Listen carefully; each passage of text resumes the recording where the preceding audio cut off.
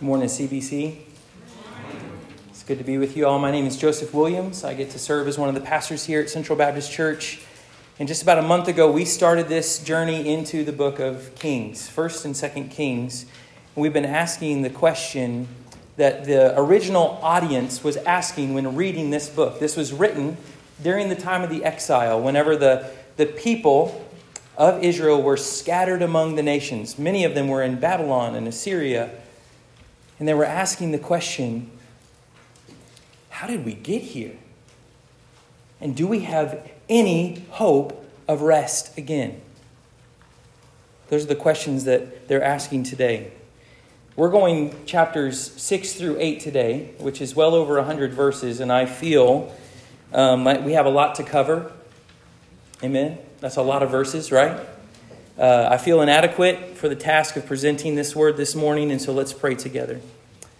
Father, we know that all Scripture is breathed out by you, and all Scripture is profitable for teaching, for reproof, for correction, and for training in righteousness, that the man of God and the people of God may be fully equipped for every good work.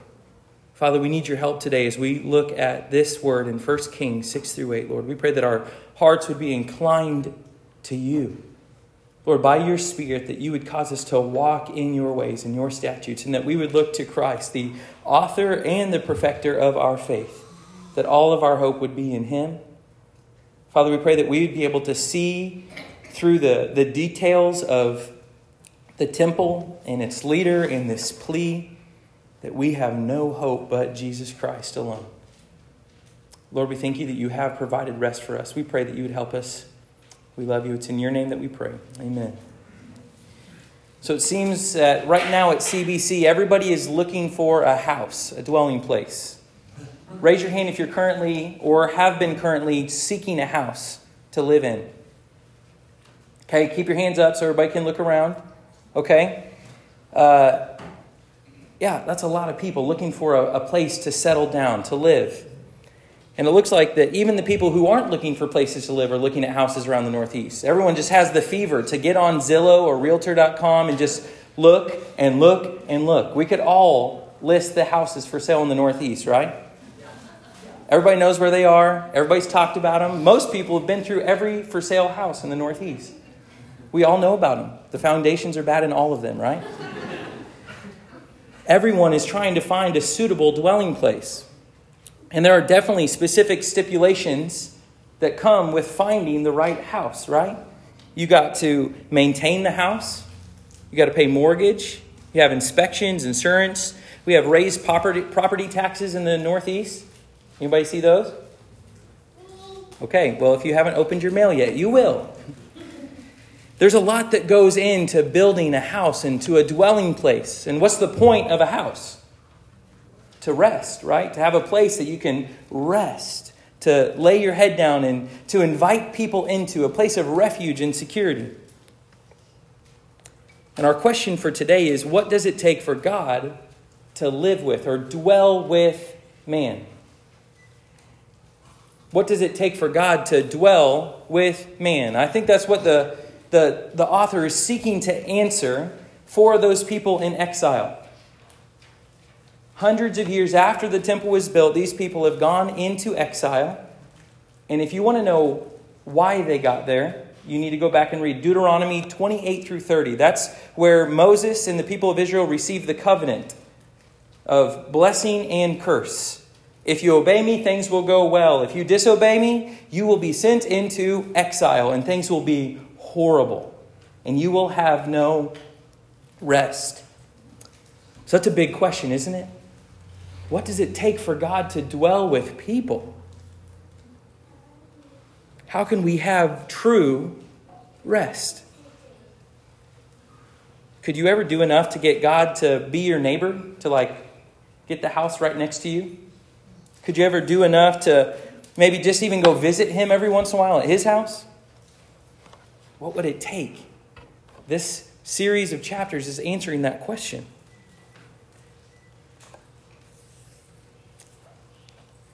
Like I said, this book is also answering the question, is there still hope for rest? You heard that at the end. Look there again in 1 Kings chapter 8, verse 56. It says, "Blessed be the Lord who has given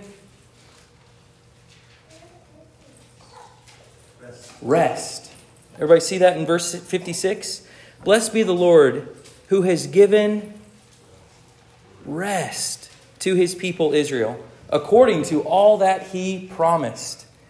God started this promise a long time ago, that he gives rest to his people when they walk in his ways. Where he dwells with them, there will be true rest. And now these people in the exile are completely without rest, and they're wondering, is there ever going to be hope of rest again? Look over in 1 Kings chapter 5.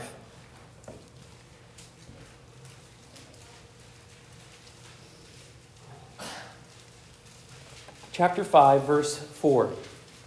"But now the Lord my God has given me rest on every side." God is keeping his promise to Israel and to Solomon. We're going to see later that in 1 Chronicles that Solomon was prophesied to be called the man of rest. Solomon means what? Peace.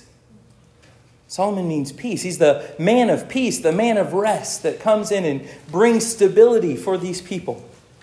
And so these people are now in the exile wondering, is there hope of rest? Is there hope of peace? And today in this passage, we're going to see 3 requirements for God to dwell with his people. 3 requirements for God to dwell with his people. And we will see that there is still hope for true rest for God's people if these 3 requirements are met. The first requirement is a holy place. The first requirement for God to dwell with his people is a holy place. The second requirement for God to dwell with his people is a wholehearted leader. A holy place, a wholehearted leader. And number 3, a humble plea. 3 requirements for God to dwell with his people. Let's look at the first one. The first requirement, a holy place. In 1 Kings 6 through 7 and into chapter 8, we see Solomon building this holy place, this temple for God to dwell with his people. And we learn a lot of details in these chapters. Like a lot of details are put into this. We learn the specifications, each cubit measured out in every direction, what was carved into the wood and the wood overlaid with gold and the stone and where it was cut and how many people it took to get the stone there and the boats that it took to bring the wood all the way from Lebanon all the way down. A huge project of creating a place on earth for God to dwell with man. The first requirement is this holy place. But as we get started, we need to look back at chapter 5 where Aaron left off. And we need to see, why was Solomon building a house? Look here in 1 Kings chapter 5, starting in verse 1. "Now Hiram, king of Tyre, sent his servant to Solomon when he heard that they had anointed him king in place of his father, for Hiram always loved David. And Solomon sent to Hiram and said, 'You know that David my father could not build a house for the name of the Lord his God, because of the warfare with which his enemies surrounded him, until the Lord put them under the soles of his feet.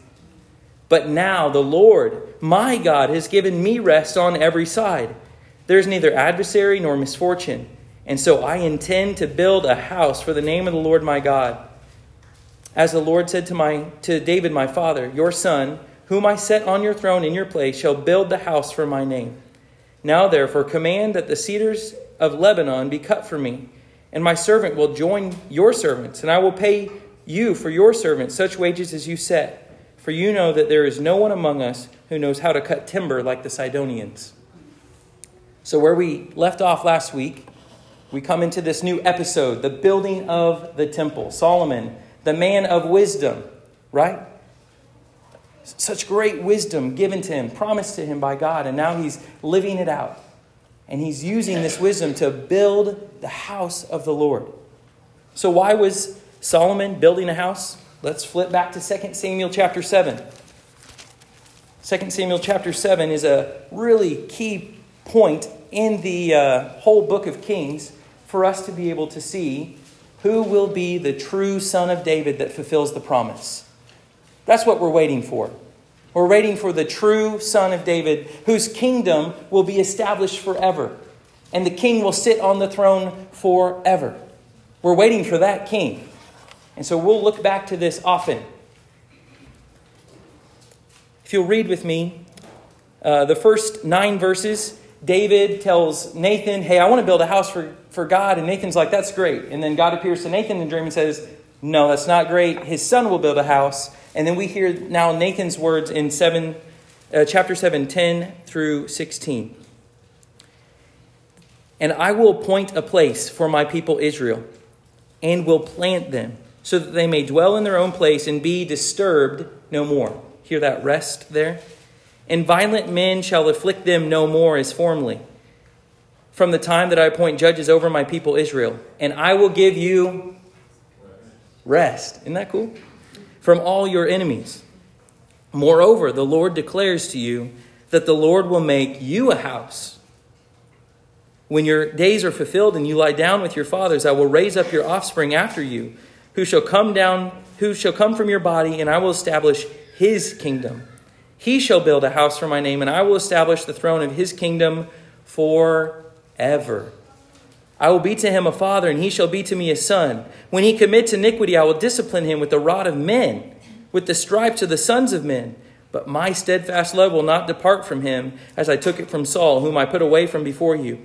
And your house and your kingdom shall be made sure forever before me.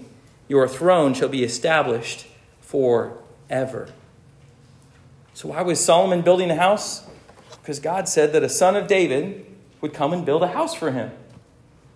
So David is handing down this prophecy, this promise to his son Samuel. Look at 1 Chronicles chapter 22. 1 Chronicles chapter 22.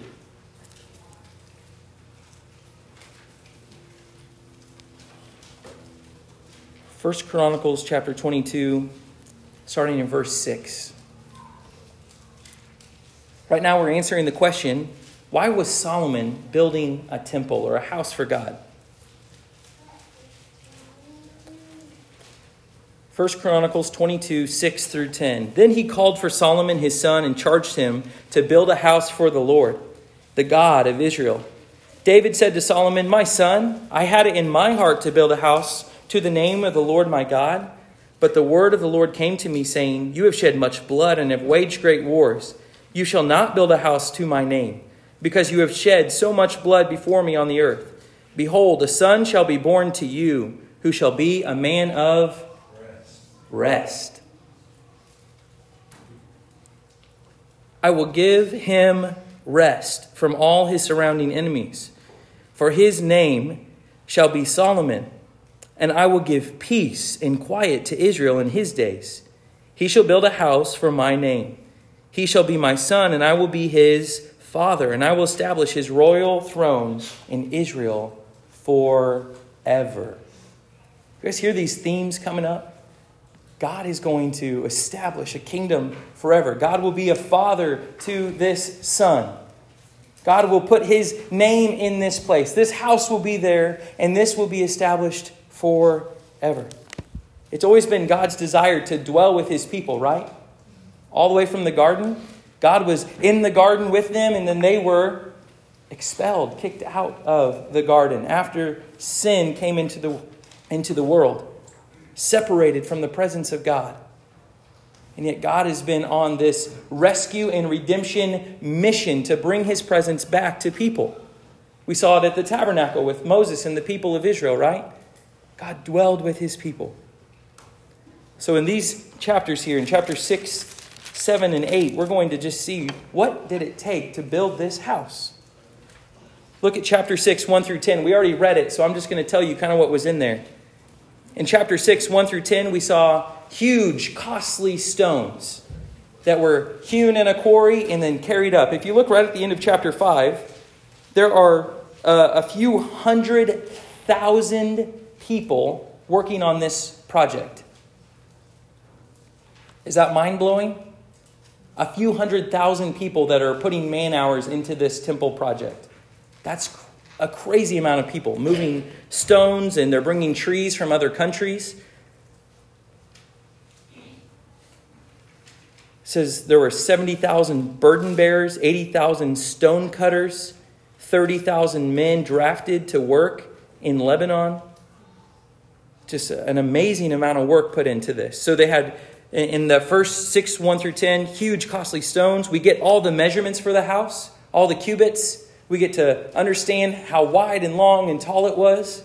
We see the whole thing laid out. And if you go on Google, you can find about 400 different pictures of people putting the temple back together. It's really cool. I've been looking at a lot of pictures of the temple the last couple of weeks. It's amazing architecture and structure building. The way that they built the outside storage closets, built up against the house, but not into the house. They built what in verse 4 and 5, it says, he built a structure against the wall of the house, and he made the side chambers all around, and they stacked them up so they'd have places to put all of the collection of the temple. All this shows the amazing wisdom God had given and great skill to begin to build this immaculate house for God. So we have the overview in 1 through 10. That's the outside of the house. The next we see is the inside, the details. Chapter 6, 15 through 38. I'm going to try to highlight some of these as well. Starting in verse 15 of chapter 6. He lined the walls of the house on the inside with boards of cedar. From the floor of the house to the walls of the ceiling, he covered them on the inside with wood. He covered the floor of the house with boards of cypress. Okay, we get the point there, right? He covered everything with wood. He built 20 cubits of the rear of the house with boards of cedar from the floor to the walls, and he built within as an inner sanctuary the most holy place. The house, that is, the nave in front of the inner sanctuary, was 40 cubits long. The cedar within the house was carved in the form of gourds and open flowers. All was cedar, no stone was seen. The inner sanctuary he prepared in the innermost part of the house to set there the ark of the covenant of the Lord. The inner sanctuary was 20 cubits long, 20 cubits wide, 20 cubits high, a perfect square. And he overlaid it with pure gold. He also overlaid an altar of cedar. And Solomon overlaid the inside of the house with pure gold. And he drew chains of gold in front of the inner sanctuary and overlaid it with gold. A lot of gold going on, right? So we've got a big stone structure. The whole inside is carved wood. And then over the top of all the carved wood is gold. Completely perfect. Pure gold. He overlaid the house with gold until all the house was finished. Also, the whole altar that belonged in the inner sanctuary he overlaid with gold. In verse 23, in the inner sanctuary he made 2 cherubim of olive wood, each 10 cubits high. 5 cubits was the length of one wing of the cherub, and 5 cubits the length of the other wing of the cherub.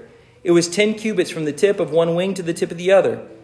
The other cherub also measured 10 cubits. Both cherubim had the same measurement and the same form. The height of one cherub was 10 cubits, and so was that of the other cherub. And guess what? He overlaid them with gold. We see that in verse 28. Verse 29, around all the walls of the house he carved and engraved figures of cherubim and palm trees and open flowers in the inner and outer rooms. The floor of the house he overlaid with gold. Verse 31, for the entrance to the inner sanctuary he made doors of olive wood. The lintel and the doorposts were 5-sided. He covered the 2 doors of olive wood with carvings of cherubim, palm trees, and open flowers. He overlaid them with and spread on the cherubim and on the palm trees. This place was amazing.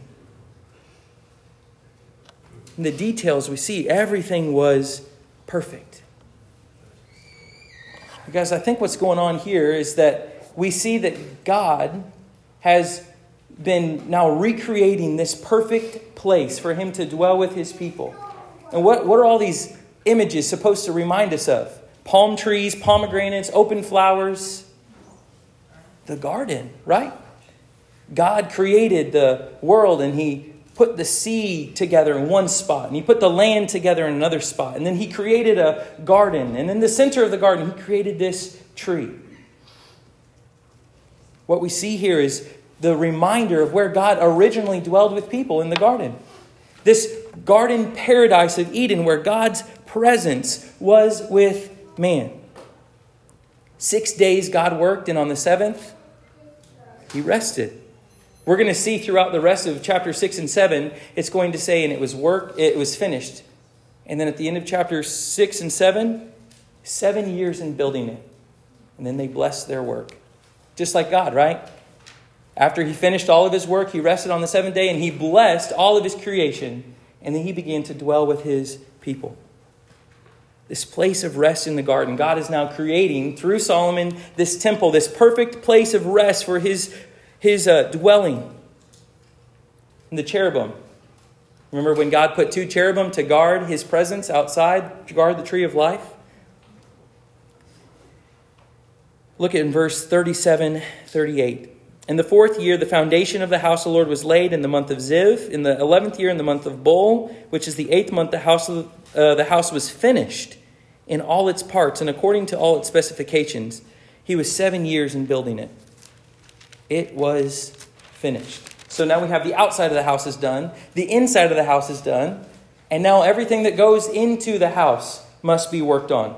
Look at chapter 7, 13 through the end. So in 15 through 22, we see Solomon builds 2 pillars. Huge pillars in front of the house. One at the end here, you'll see in verse 21 and 22, he set up the pillars at the vestibule of the temple. He set up the pillar on the south and called its name Jachin. And he set up the pillar on the north side and calls its name Boaz. On the tops of the pillars was lily work. Thus the work of the Lord of the pillars was finished. He's finishing the work and bringing it to the house. These pillars had great meaning for the temple. One pillar meant the Lord has established, and the other pillar meant in his strength. And so as you entered the temple, you would see the Lord has established his dwelling place in his strength and in his power. The redeeming God has restored and made a way for his presence to dwell again. They would have remembrance of that every time they drew near to the temple. The next thing that he made in 23 through 26 is the sea. So just like at the beginning of creation, the Spirit of God hovered above the water and God took the chaos of the untamed sea and then he gave it boundaries. And so what would you see as you enter the temple courtyard? This huge bowl of water contained. It was a big bowl of water. It held 12,000 gallons or something like that. Huge craftsmanship right there, reminding them of God's power. It's like they were creating a small universe right in the temple complex. And right at the center of it, God was dwelling with his people.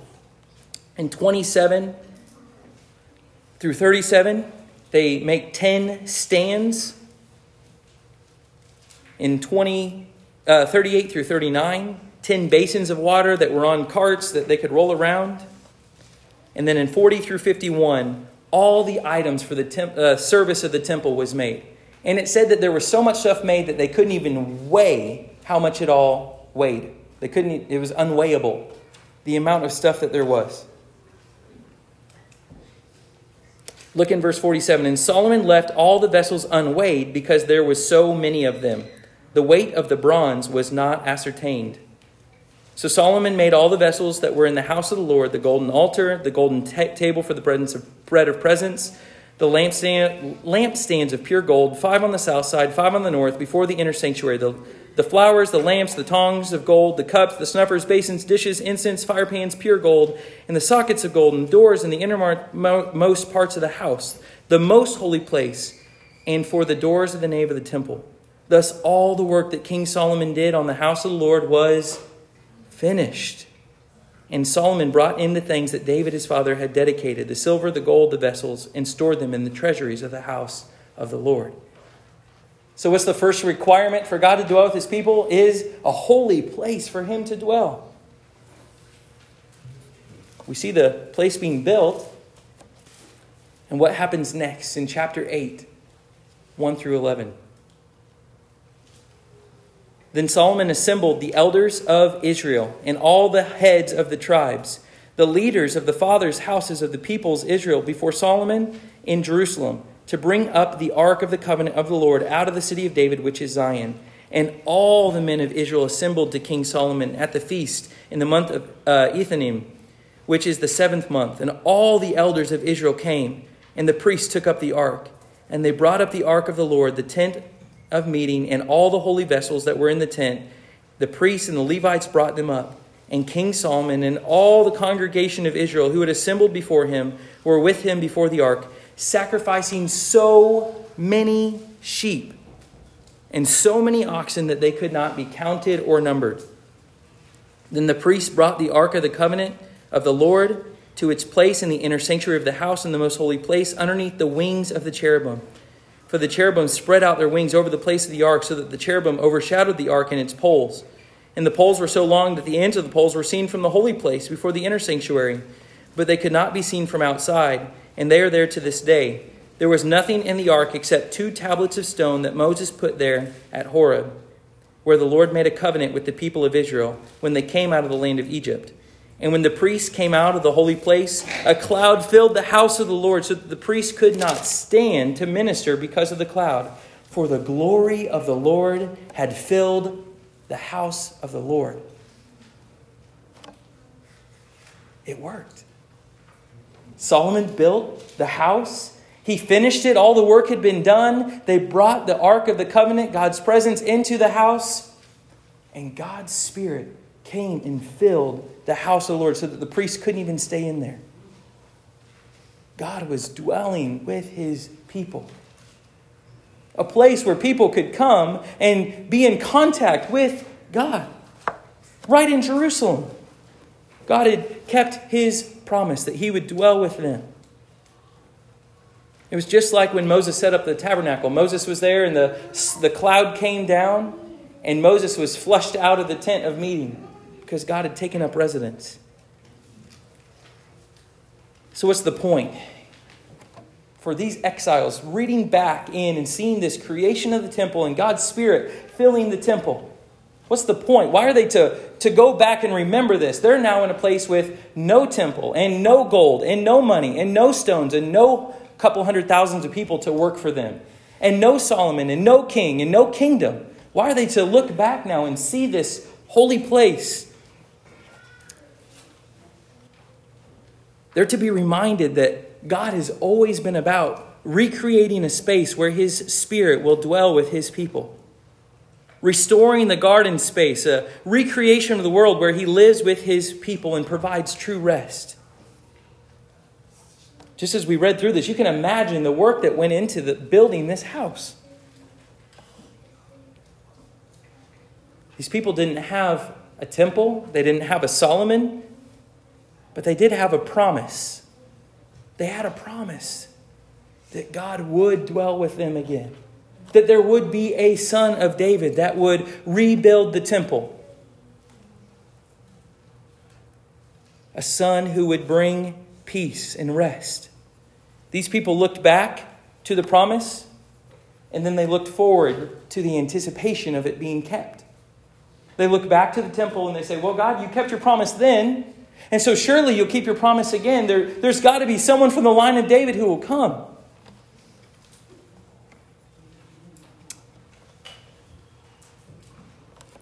Flip forward to John chapter 2.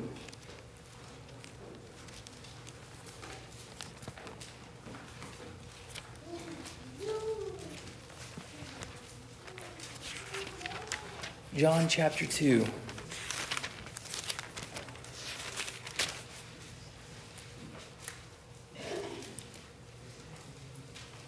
Look at verse 18. So the Jews said to him, Jesus, what sign do you show for us doing these things? Jesus answered them, destroy this temple, and in 3 days I will raise it up. The Jews then said, it has taken 46 years to build this temple, and you will raise it up in 3 days? But he was speaking about the temple of his body. When therefore he was raised from the dead, his disciples remembered that he had said this, and they believed the scripture and the word that Jesus had spoken. They believed the scripture and the word that Jesus had spoken. Do you remember that Luke chapter 24 teaches us that all of the Torah, the law, and the prophets and all the Psalms are all about who? They're all about him. He said, you so slow of heart to understand that all scripture points to me, that I am the fulfillment of all things. Look back at Matthew chapter 12.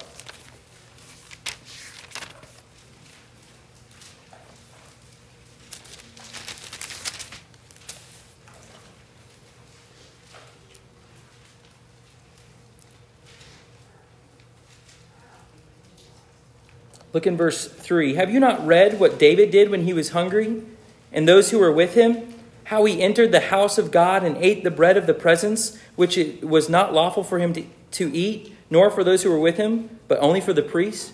Or have you not read in the law how on the Sabbath the priests in the temple profane the Sabbath and are guiltless? I tell you something greater than the temple is here. I tell you that something greater than the temple is here and has come. I was reading a commentary yesterday on these verses, and the Greek word used there is used of like when you would point at something. And so they're assuming that Jesus is saying something greater than the temple is here, as though he's pointing at himself as he's telling them that. Something greater than the temple. I'm here with you. Jesus perfectly met the requirements of a holy place where God would dwell with people. John chapter 1 verse 16. And the Word became flesh and dwelled among us. He was holy just like his Father. He never sinned. Even when he was led by the Spirit into the wilderness for those 40 days, he resisted temptation. And Jesus completely and perfectly lived before his Father. 2 Corinthians chapter 5 tells us that he who knew no sin became sin that we might become the righteousness of God. Jesus, the true and better temple where God dwells. Paul said of Jesus in Colossians chapter 1 verses 18 and 19, for in him, Jesus, all the fullness of God was pleased to dwell.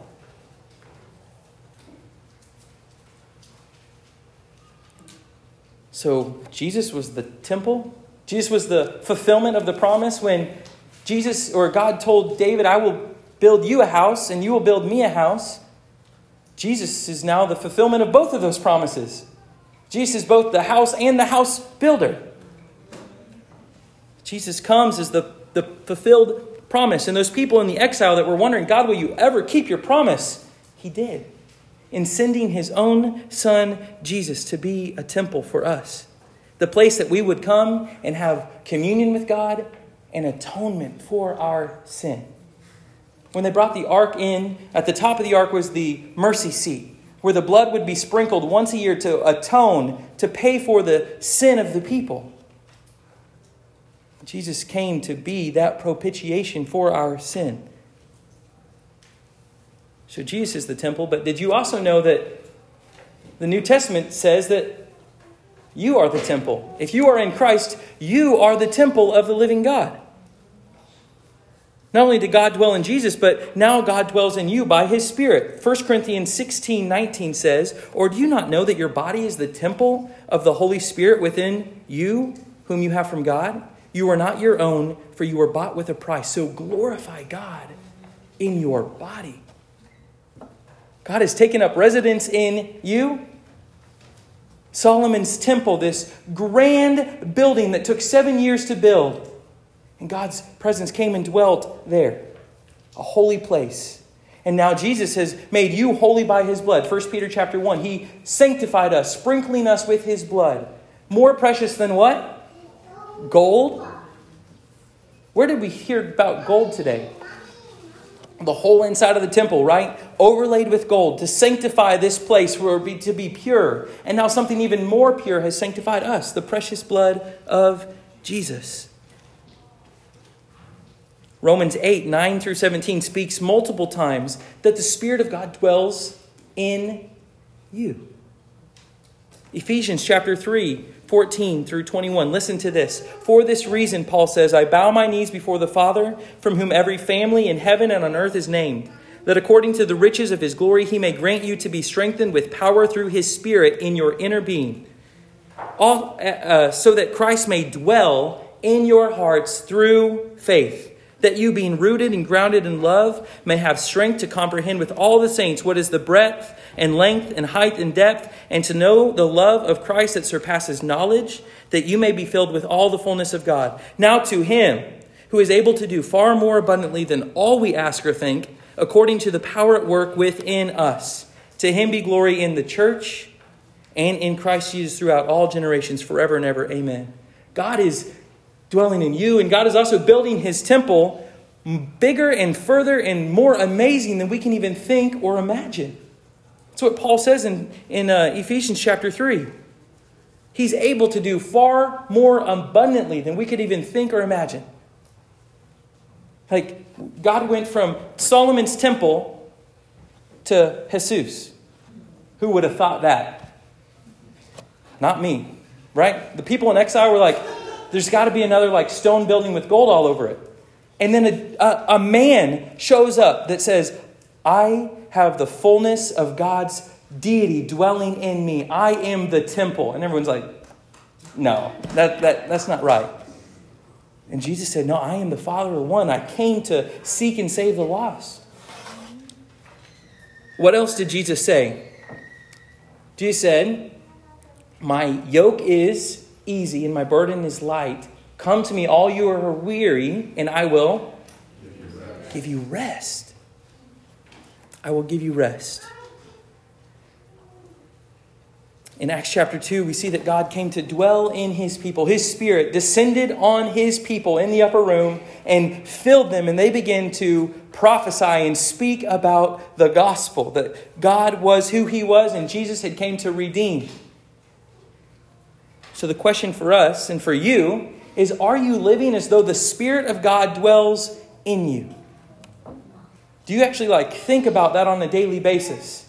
When we get to see something as amazing as the construction of the temple in Jerusalem from Solomon, and then God's dwelling in you, do you see what God has done to sanctify you and make a sacred space on earth for him to dwell in you? Like the people in 1 Corinthians 6, Paul said, do you not know that your body is a temple of the Lord, of his Spirit? Glorify God in your body. Why? Because you were bought with a price.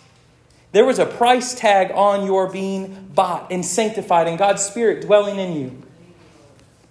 The price to construct the temple, people estimate, was $1.6 billion. Those 7 years of building, I looked up this morning, the most expensive house to sell in the United States of America this year, or last year in 2022, $126 million was the most expensive house to sell in California. 120,000 square feet of space or something like that for a house. $126 million. That's like a doghouse, right? Compared to the temple of the Lord, and it says that you were bought with a price. The precious blood of Jesus. So how are you honoring God with your body?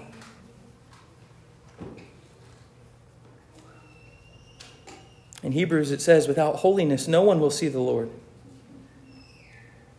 This is both individually for each of us that make up the church and for our church collectively. We seek to live as a holy temple set apart for the Lord and for his purpose. So brothers and sisters, how can God dwell with his people? In a holy place. A holy place made holy by the precious blood of Jesus. I know that there's so much else that could be said here of this first part, the temple. We just skimmed over 80 some verses here. And there could probably be 15 more sermons on seeing the details. But it's amazing for us to now see that we no longer go somewhere to worship God. We don't have to take a pilgrimage to the temple every year to bring a sacrifice. Instead, the Spirit of God dwells in us. And when we leave this building today, the presence of God does not dwell anywhere in this building. The Spirit of God and the presence of God dwells in the people of God when they come together. The people of God dwelling as His body. God must have a holy place to dwell with His people and in His people. And not just a holy place, but a wholehearted leader. Number two, look back at 1 Kings chapter 6. We need a wholehearted leader. Even the temple couldn't stand on its own. It was great. They had finished it. The Spirit of God was there. But the people of God needed someone to lead them who was fully devoted, fully committed to lead the people toward loving God with all of their heart. And we need a wholehearted leader for God to remain with us as well. Right in the middle of God, or of Solomon building the temple, God appears, or His word, the word of the Lord appears to Solomon. Look at chapter 6, 11 through 13. 1 Kings chapter 6, 11 through 13. Now the word of the Lord came to Solomon. Concerning this house that you are building, if you will walk in my statutes and obey my rules and keep my commandments and walk in them, then I will establish my word with you, which I spoke to David your father, and I will dwell among you. I will dwell among the people of Israel, and I will not forsake my people Israel. Brothers and sisters, the temple of God needed a wholehearted leader to go before and to keep leading the people. And God tells Solomon here, if you walk in my statutes, if you obey my rules, if you keep my commandments, if you walk in them, then I will establish my word with you. I will dwell among you, and I will never leave you. It's a lot of weight, isn't it? It's a lot of weight on Solomon. We begin to see in Solomon kind of this I don't know, I think we can feel it in the text. He's kind of like, I've got this. I'm the promised one. I've got this. I can do it. Solomon even knows. Look at chapter 8, verse 23. Solomon's praying before all the people, and he knows the requirements that are on him. Solomon said, O Lord, God of Israel, there is no God like you, in heaven above or on earth beneath, keeping covenant and showing steadfast love to your servants who walk before you with all their heart. You have kept with your servant David, my father, what you declared to him. You spoke with your mouth and with your hand and fulfilled it this day. Now, therefore, O Lord, O God of Israel, keep for your servant David, my father, what you have promised him, saying, you shall not lack a man to sit before me on the throne of Israel, if only your sons pay close attention to their way, to walk before me as you have walked before me. Solomon knew the requirements, that he must be a wholehearted person. And yet we've already seen in the story leading up, what's the first thing that Solomon did? We learn about Solomon, and the first thing he did is he goes to Egypt and finds a wife. He wasn't supposed to do that. Second thing, he gets a ton of horses and chariots stored up. He wasn't supposed to do that. He was told, do not do that. And then in this, we're not totally sure what it means, but look at chapter 7, 1 Kings 7, 1 through 12. We won't read the whole thing, but just a few verses here.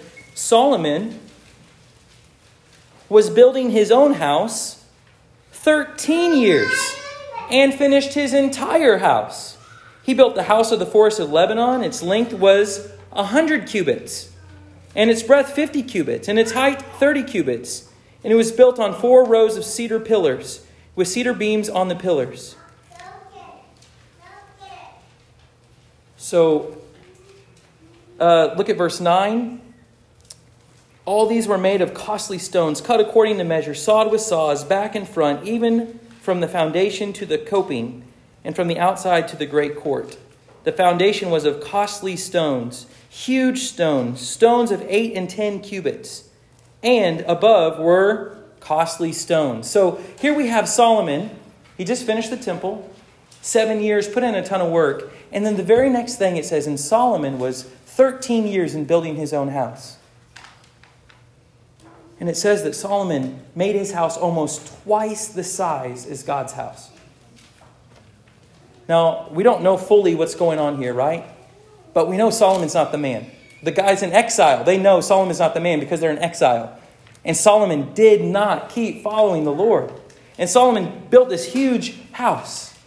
And yet the man who was to lead Israel in following after God was to be wholehearted, to obey in all things, to not even have a smidgen of moving from the left or the right.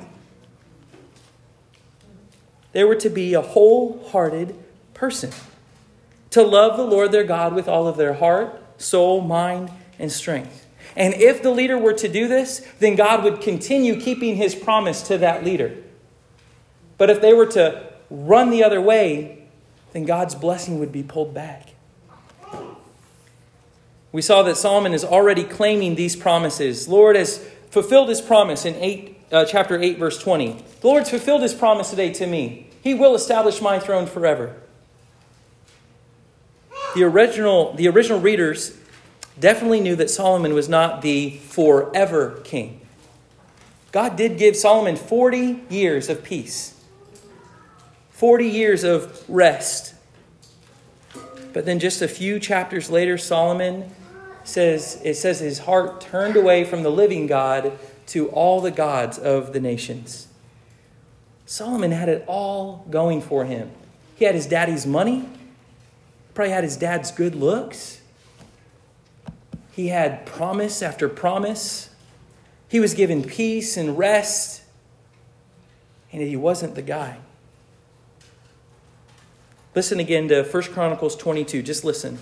David said to Solomon, "My son, I had it in my heart to build a house to the name of the Lord, my God. Behold,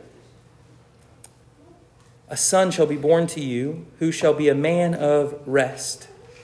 I will give him rest from all his enemies, for his name shall be Solomon, and I will give peace and quiet to Israel in his days. He shall build a house for my name. He shall be my son, and I will be his father. And I will establish his royal throne in Israel forever." So what are the people in exile asking? Is there hope? Do we have hope of ever entering into rest? Do you ever feel that question for yourself? Like just a day-to-day basis? Maybe you have kids and you're like, will there ever be a day of rest? Maybe you have a job. Will I ever have rest? These people were asking a very similar question. What hope do we have? What does it take for God to dwell with his people? A perfect leader? Where are we going to find one of those? We had David. He couldn't even build a house for God. He had too much blood on his hands. Solomon, he had it all going for him, and then he threw it out the window. And then every king was increasingly worse as we get toward the exile. And here they are sitting there. What hope do we have? So again, they look back to the promise of God and they look forward to the fulfillment. And now what do? We look back to the fulfillment of the promise in Jesus. Jesus appears on the scene. Go back to Matthew chapter 12, verse 42.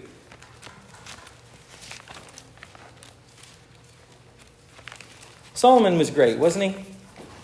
Actually, I don't know.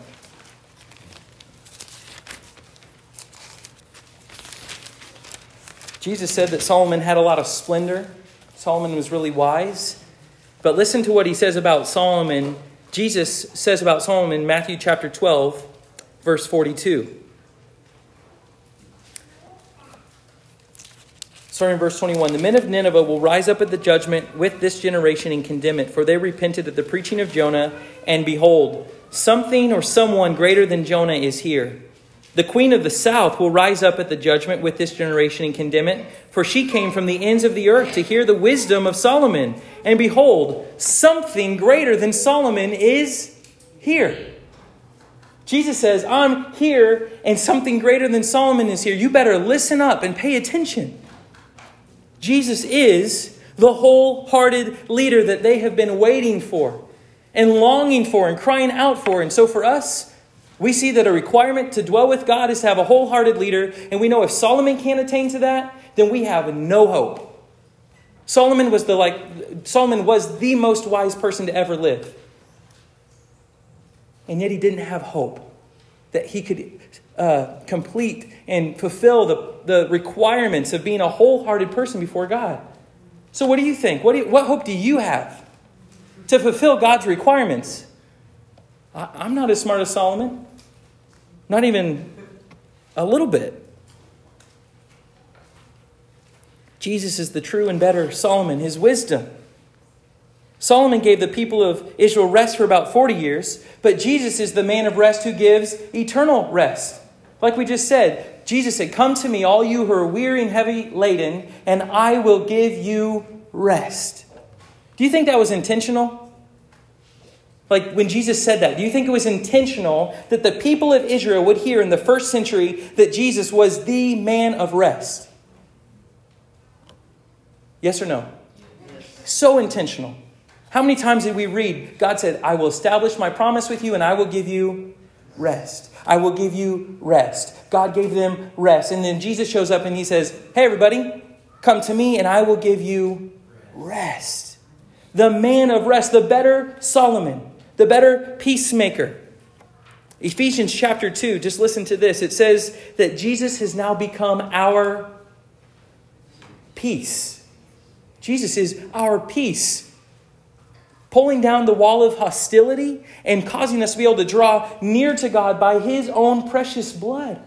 Jesus, the man of peace, the man of rest, the man of wisdom.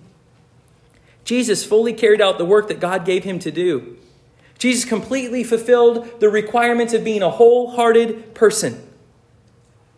He completely fulfilled the if-then statements of 2 Samuel 7, of 1 Kings 6, 11 through 13. And Jesus is the true wholehearted leader that we need for God to dwell with us. You remember that's the question we're asking. What does it take for God to dwell with us? We need a holy place. We need a wholehearted person. God has established Jesus' reign forever. Our kingdom is secure, brothers and sisters. Because we have a wholehearted leader, we have a kingdom that cannot be shaken. At the end of Hebrews chapter 12, it says, "But we receive a kingdom that cannot be shaken." These people thought they had it made with Solomon, right? We've got it. We're here. And yet when the kingdom was shook, it all fell apart. But we have received a kingdom that cannot be shaken because our kingdom is built on Christ. The perfect fulfillment of the promises of God. So the question is Jesus your king? Do you have a wholehearted leader? Do you have someone leading you to the presence of God, or are you kind of going on your own? I can do it, no problem. Like, he just says you got to do a few things, like don't turn your heart from the left or the right, just stay wholehearted, submit to him in all things. You think you could really get to heaven on your own without Jesus being your wholehearted king, your wholehearted leader? If Jesus is not your king and you desire this all-sufficient, all-satisfying king, then listen to point 3. It shows us the way to be in consistent, right relationship with our God. So number 3, a humble plea. We're looking at the 3 requirements for God to dwell with his people. The first was a holy place. The second, a wholehearted person. And the third, a humble plea. 1 Kings chapter 8, 27 through 61. Again, brothers and sisters, there's a lot of verses here. And we could preach so many sermons over these verses. And so again, I'm going to try to give you as much as I can. And I'm sure you're going to see things that I'm not pointing out. And that's great. Go back this week and re-study these chapters. I've been spending weeks trying to understand what does this mean for the people of God. And so I encourage you, go back, keep studying. As you see all these things popping up, go back and study. Look in verse 27. We need a humble plea. So really in 1 Kings chapter 8, 12 all the way through the end of 61, Solomon was leading people in a right prayer, even in the right posture. It says that Solomon was down on his knees with his hands toward heaven, and he's crying out to God. He's blessing the temple, and he's pleading before God for help. But he never followed through on the heart of his prayer. Neither did the people. They didn't repent. They didn't turn. They didn't call out to God consistently and ask for help. And they didn't uphold God's cause that all the peoples of the earth might know that He is the Lord and there's no one like Him. Read with me 1 Kings 8:27 through 30. But will God indeed dwell on the earth? What a great question, Solomon. What a great question. Behold, heaven and highest heaven cannot contain you, O God. How much less this house that I have built? Yet have regard to the prayer of your servant and to his plea. That's what we're looking at, right? A humble plea. Listen, have regard for his prayer and his plea. O Lord my God, listening to the cry and the prayer that your servant prays before you this day, that your eyes might be open night and day toward this house, the place of which you said, my name shall be there, that you may listen to the prayer that your servant offers toward this place, and listen to the plea of your servant and of your people, Israel, when they pray toward this place. Listen in heaven, your dwelling place, and when you hear, forgive. Brothers and sisters, the third requirement of God's dwelling is a humble plea from His people. A humble plea to keep moving forward. There's a 7-part prayer dedicating the temple here. These prayers of repentance and forgiveness. And another imagery that's helping us to think about God's presence coming back to earth in sevens. There's a lot of sevens right here. Seven days of creation with God resting. In the tabernacle being built, there's sevens all over there. And now we see it again happening with the dedication of the temple. And here we see these 7 prayers. And I'm just going to give you an overview. We're not going to go into these. But we want to look at the heart of them. Verse 31 and 32 is a prayer for justice, that God would uphold justice. He says, hear from heaven. Number 2 is a prayer for rescue. Verse 33 and 34. Number 3, a prayer for provision. Verse 35 and 36. Verse 4, a prayer for deliverance. Verse 37 through 40. Number 5, a prayer for outsiders. Verse 41 through 43. Number 6, a prayer for victory. 44 through 45. Number 7, a prayer for restoration. 46 through 53. Solomon led them in such a right way. The heart of this plea is amazing. For Solomon to say all these words and desire to go this way, to lead the people in this way, so dependent. It is a humble plea, even a humble way that Solomon was presenting this plea. But now they're sitting in exile. So they're being reminded of Solomon's plea, but there's no temple to pray toward anymore. Right? The temple was torn down and completely destroyed, and all the gold carried away, the stones knocked down, all the things taken out of the temple, the ark hidden somewhere, never to be seen again. What hope do they have? If we pray toward this place, and you're in heaven, would you hear in heaven and forgive, accept our plea and our prayer?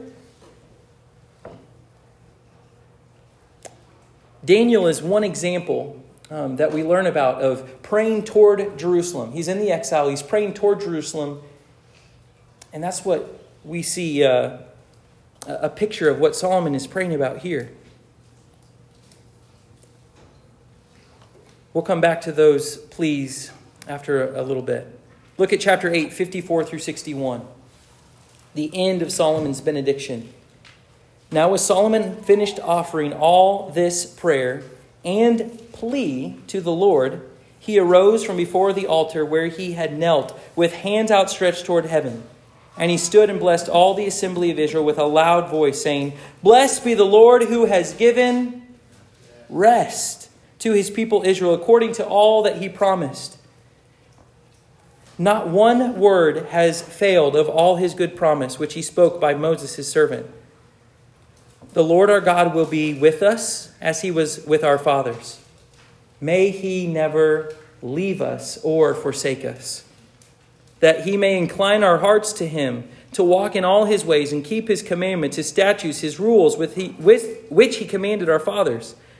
Let these words of mine, which I have pleaded before the Lord, be near to the Lord our God day and night, and he may maintain the cause of his servants and the cause of his people Israel as each day requires, so that all the peoples of the earth may know that the Lord is God, there is no other.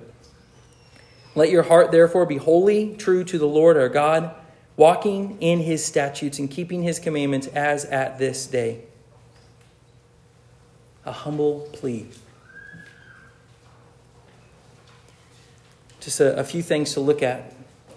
Solomon's reminding them God has never failed you one time. He's kept every bit of his promise. God is a promise keeper. And Aaron really focused in on that last week. Never doubt God in his promises. He will keep his promise. Verse 57, it says, the Lord will be with us. That was promised back in chapter 6. If you walk in my ways, if you keep my commands, if you're a wholehearted leader, then I will dwell with you and I will never leave you. And what does Solomon say? He says, may God never leave us or forsake us. Well, it's dependent on you, Solomon. It's up to you, buddy. You walk in his ways and God will stay with you forever. Then in verse 59, Solomon prays that the Lord would maintain the cause of his servant and of his people as each day requires. Why? Look at verse 60. So that all the peoples of the earth might know that you are the Lord. It's pretty amazing, isn't it? Like they had it all lined up. God, your presence is with us. I'm going to fulfill your promise. And we know, God, that your desire from the beginning has been your glory in all places among all people. And now we're going to see your glory be all over the face of the earth because everyone will know that you are the Lord God. Lord, maintain our cause so that all the peoples of the earth might know. And then the last verse, let your heart be wholly true to the Lord our God. That's what the last thing Solomon is urging to the people assembled together. A humble plea without humility doesn't take us anywhere, though, does it? You can say all the right words. You can lay down on the ground.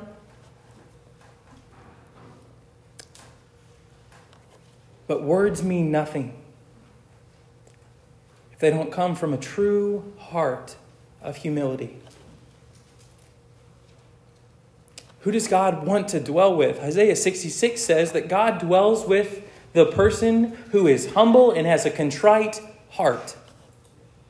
And brothers and sisters, that is not Solomon. And it's not any of us either. So what hope do we have? If God listens to a humble plea that comes from a true heart of humility, what hope do we have? I mean, Solomon, again, he had it all going for him, right? If you could be set up for success, it was Solomon. And yet he couldn't bring God's people in. So what hope do we have? If we have a holy place, we have a wholehearted leader, but we can't even get to the point of humility on our own? Well, the prayer that Solomon's given us here, it teaches us of repentance and belief. When your people repent and turn, please forgive. So how do you enter God's kingdom? How do you become a subject in the kingdom of Christ? Through repentance and belief.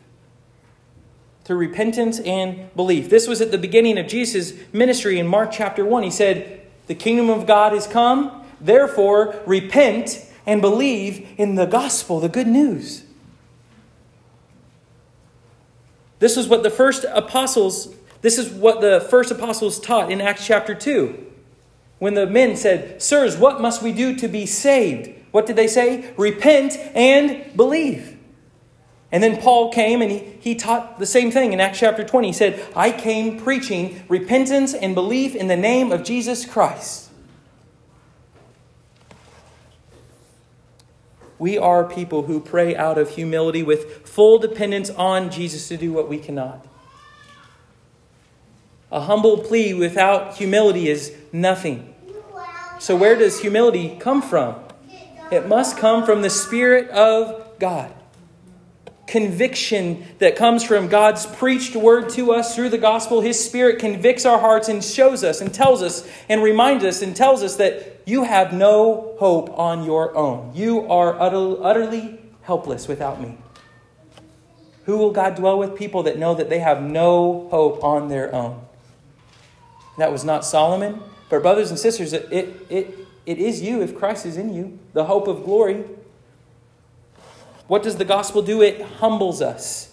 We learn that God is holy, righteous, creator. We are accountable to Him, and man is sinful and completely separated, and we have no hope on our own. So what do? We call out in humility and say, "God, save me." Do you remember what Solomon said? If anyone prays toward this house, and then what did Jesus say? If anyone calls upon my name, you will be saved. The place where God's Spirit dwells is in the person of Jesus, and we call on Jesus for salvation. Jesus comes and He saves His people from their sins.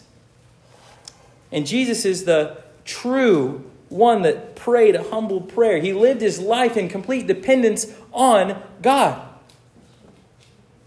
Again, back when Jesus was in the wilderness, what did He do? He depended on the Holy Spirit, and He depended on the Word of God. He didn't just kind of, I've got this. I'm Jesus. I can do whatever I want. He said, no, man does not live on bread alone. He depends on every word that comes from the mouth of God. Jesus was the holy place. Jesus was the wholehearted leader, and Jesus was the only person to have prayed a true, humble plea to His God. And now we follow in Jesus' footsteps.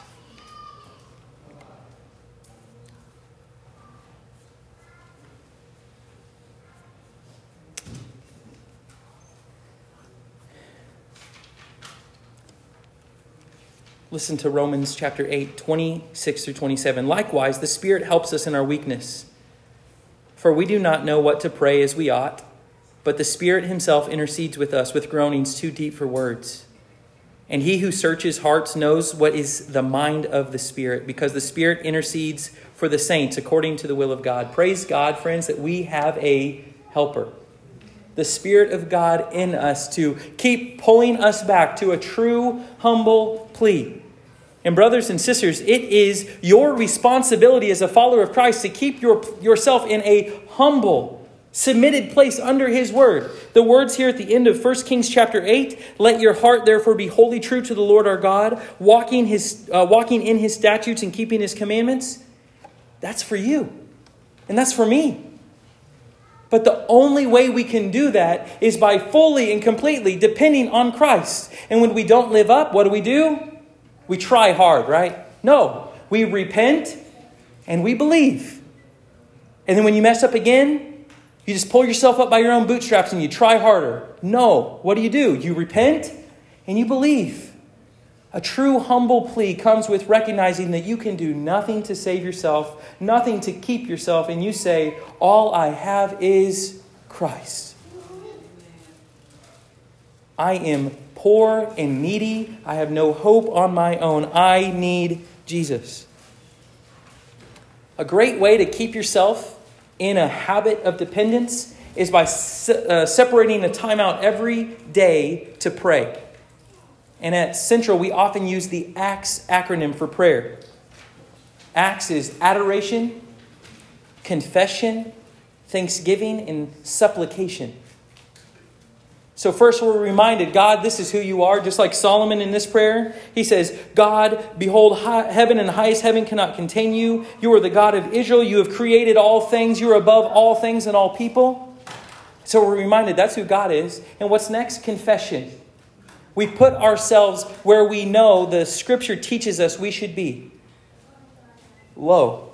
Bring me low, my heart lower still, that your grace my pride relieves. So we confess our sins, and we tell God who He is, and then we remind ourselves who we are. We confess. We turn away. And then we offer a prayer of thanksgiving. God, thank you that you would look toward me, that you have heard my prayer. Why me, God? Thank you. Thank you for not just saving me, but I'm still living. I'm breathing. I know people. I have food to eat today. Lord, thank you for everything you've given me. And lastly, supplication. God, I need you. I know I don't have a whole heart.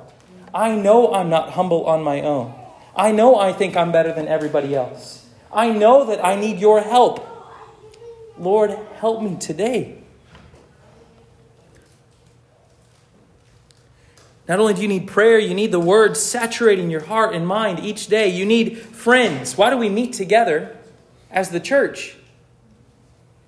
To remind ourselves daily that we need Jesus. Why do we have prayer meetings? Why do we sing? Why do we take the Lord's Supper? To keep ourselves in a humble state before God. To remember our constant need of God's work in our lives. And to remember that there's only one person that has truly prayed a humble plea.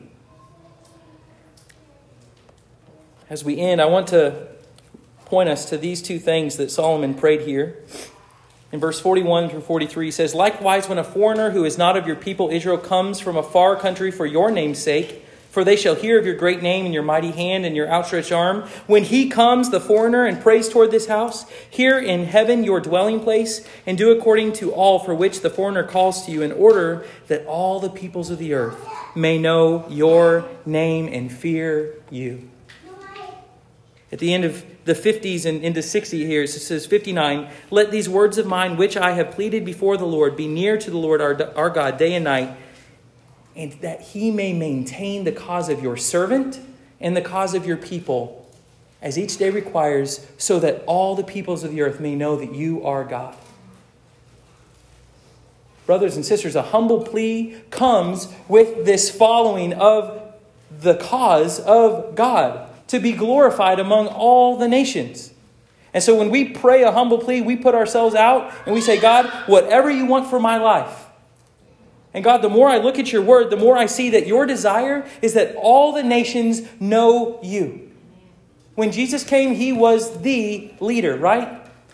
And at the end of his ministry, he died, he rose again. And then what did he do? With his authority, he said, all authority in heaven and on earth has been given to me. Therefore, go sleep on your couches and watch TV. No, he didn't. He said, all authority in heaven and earth has been given to me. Therefore, go and make disciples of all the nations, baptizing them in the name of the Father, the Son, and the Holy Spirit. And what? Teach them to be wholehearted people. Teach them to obey everything that I have commanded you. That's what we saw over and over and over in this text, right? Teach them to follow me, to be wholehearted people, to depend on me. And then what did Jesus say at the end? Surely, I will be with you to the end of the age. I will never leave you and never forsake you. Did you guys see that? Right here in 1 Kings chapter 8, verse 57, Solomon prays, Lord, will you never leave us? Will you never forsake us? And what does Jesus promise you if you are in Christ? As you go about maintaining this cause of all the nations coming in, my glory among all people, that all the nations might fear you, God, I will never leave you and I will never forsake you. Jesus, the holy place, the wholehearted leader, and the one to pray the humble plea and lead us into this, is also maintaining the cause of God perfectly and completely. And he will see it through to the end. Because what did Jesus say? I will build my church and the gates of hell will not prevail over it. The kingdom is coming. The kingdom is here and the kingdom will be established. Brothers and sisters, make sure that your life aligns with this cause of God. Make sure that you're pleading with God to maintain his cause in you daily. So what does it take for God to dwell with man? Is there any hope? The answer should be what? A resounding yes. There is so much hope. Could you ever accomplish what it takes for God to dwell with man on your own? No. But today we saw in this text that God has given out the details for a holy place where God can dwell with man. And that's no longer in a temple, because God doesn't live in temples built by human hands, but God dwells in his people. What else? God dwells with a wholehearted leader, and we have one in Jesus. And now he's teaching us to be wholehearted people. Finally, a humble plea. And praise God that you can find this in Jesus. Praise God that he has given us rest. True spiritual rest. You don't have to work another moment for your righteousness. Amen? And now we get to work alongside the King of Kings until the day that he comes back, that all the nations might fear him.